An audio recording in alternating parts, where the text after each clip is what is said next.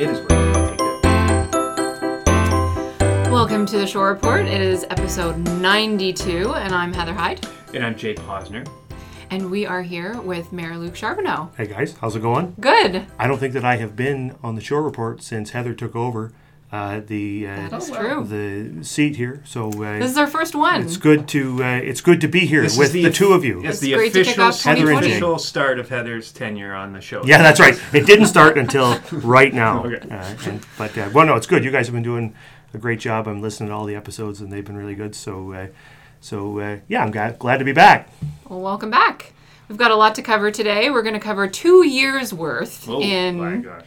6 to 8 minutes. That's the goal No for problem. today. No So no problem. pressure. No problem. But let's start with 2019. It was a great year for Saugeen Shores. Yeah, it was a super successful year. We really dealt with a few big issues that have been, floating around in the community for a long time that needed some serious solutions put in place. We were managed to settle on a site for the new aquatic center here at the Plex. Managed to get a deal going with the YMCA to help us operate that and put together a sound financial plan that's actually going to get us to be able to build the thing sometime in the next few years. So we're on track. That's going to happen because of the work that happened in 2019, which is great. We got the Nuclear Innovation Institute. The work's happening across the street at 620 Tomlinson to get that up and running here in Saugeen Shores, which is great. Connected to that, the Municipal Innovation Council is up and running. Tomorrow we're going to sign the agreement with the partner municipalities, and your predecessor, our friend, the Director of Strategic Initiatives, Jess Linthorne, is going to run that. So it's going to be connected to Saugeen Shores, which is exciting. We got the waterfront revitalization in Port Elgin advanced significantly, and we're soon going to see the Cedar Crescent Village there on the Port Elgin main beach, which is going to be the culmination of years of work on waterfront revitalization in Port Elgin.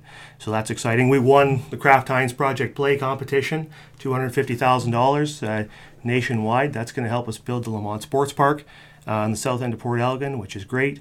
Got the Coliseum renovated in Southampton, and that's going to be there for 40 more years and longer because of that work. So it's just a huge amount of really important work. Happened in 2019, and that's really going to set us up. Yeah, and a lot of that forward. work that, from my perspective, they also included. They were community discussions. They weren't done in isolation of each other. They were done in a way that we would all understand what we're trying to do, and that we would work together to, inform council when they're making they're considering the files. That's like on at least a couple of those issues. We've been talking about them for years and years and years. Yeah. They're on like the pool, the waterfront. These are on the basis of multiple studies done over more than a decade each. Yeah, I mean, the community, and not only forgetting the studies, just the talk on the streets, right? I mean, people talk about these issues. They know we need a new pool. They know we need waterfront revitalization. They know we don't have enough baseball diamonds to serve our growing population. They know we need to solve these issues, and surprise, surprise, council knows it too. And so we did some real work this year to advance those things. Are they done today? No, but I firmly believe that we're on a good path to actually getting those things solved in the next few years, and we have the plan, and it's going to happen. So, I'm really proud of what we did in 2019, and as I say, I think that's really set us up for 2020. Those things are going to continue. The work's going to continue. We're going to keep making progress on those things, and so now we can focus on 2020 and let that work carry on, and maybe focus on some other things this year. We've had a great 2019, and as humans do, we often ask the question, what's next? That's great, but what is next? Yep. So looking forward to 2020. As you mentioned, we're going to be continuing to work on all of those projects. And what else are you hoping to see in 2020? Well, the fact remains, and I think I mentioned it already, and everybody knows it, we're a community that's growing really quickly. And we're going to keep growing, 5,000 new residents over the next decade. We did maybe I won't splash the top line number out there right now, but we did a lot of building in 2019, and that's going to continue. Over $100 million worth of building permits. So we need to focus as a municipal government on that development and make sure that we're absolutely ready for that to happen because it's coming at us. And so core services, I think are critically important for us to focus on and make sure that we have all those core services, the pillars that growth is going to stand on in place. Everybody needs these services, the ones you're talking about. Well, you can't have a community without them. And they're not all under the control of the municipality. Mm-hmm. You need to have great quality health care. We do, and we have a lot of great doctors in our community, a great hospital. We need to make sure that carries on. We also have a lot of people in this community who don't have a doctor right now. And we need to service those people. And we need to make sure all those new people moving to our community are serviced as well with physicians. So there's an issue. We need to education. We don't control education here at the municipality. The school board does. But whoever controls it, you need to have good quality schools so that people moving to our community can have confidence their kids are going to get a great education. So we have great schools right now. We need to make sure we continue to have those, and that means working with our partners at the school board and the Ministry of Education to make sure that happens. Emergency medical services, EMS. We don't control that at the town either. The county controls that. But we have to have it. You have to have ambulances to serve your entire community. It's something that I have the privilege of working on in my role in the county and something I'm going to keep working on. But, that's a pillar that we need to have in place. And then there are other things. Those are three things that we don't control, but there are other things we do. Landfill is one. We need landfill capacity. And we also need to focus on the environmental aspect, working with the people in our community to make sure that we not only recycle, but we also reduce and we also reuse, and we do all those things early in the waste stream to make sure we don't have as much waste going into our landfill. That's good business for the municipality, and it's also good for our environment. And the good news is these aren't things we haven't been doing or talking about. That's right. We're set up well to make progress on all these issues. We've been conducting a landfill master plan so we can examine our needs into the future and also how we can improve.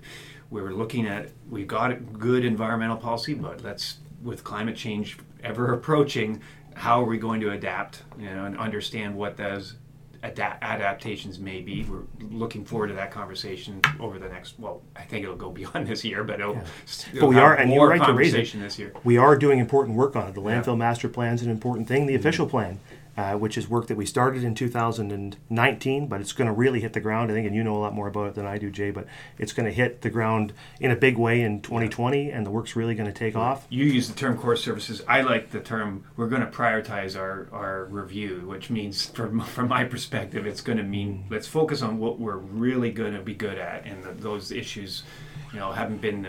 we haven't asked council what those issues are, but we've been engaging the public already, and we're going to come back hopefully in the near future very to get soon, that direction. Well, and so the landfill, but another big area in the OP is going to be a really important part of the discussion is attainable, affordable housing, right? We know that's a pressing issue. It's going to be a bigger issue as more people move to the community, as the price of housing increases.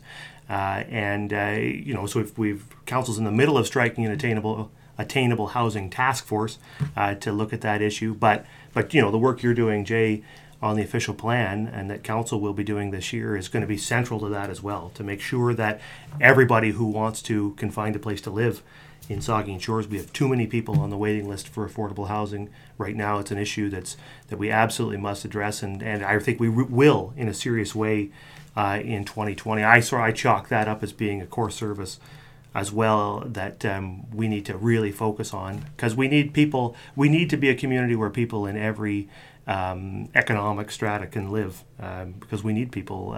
We need all those people in our community to work and live here. So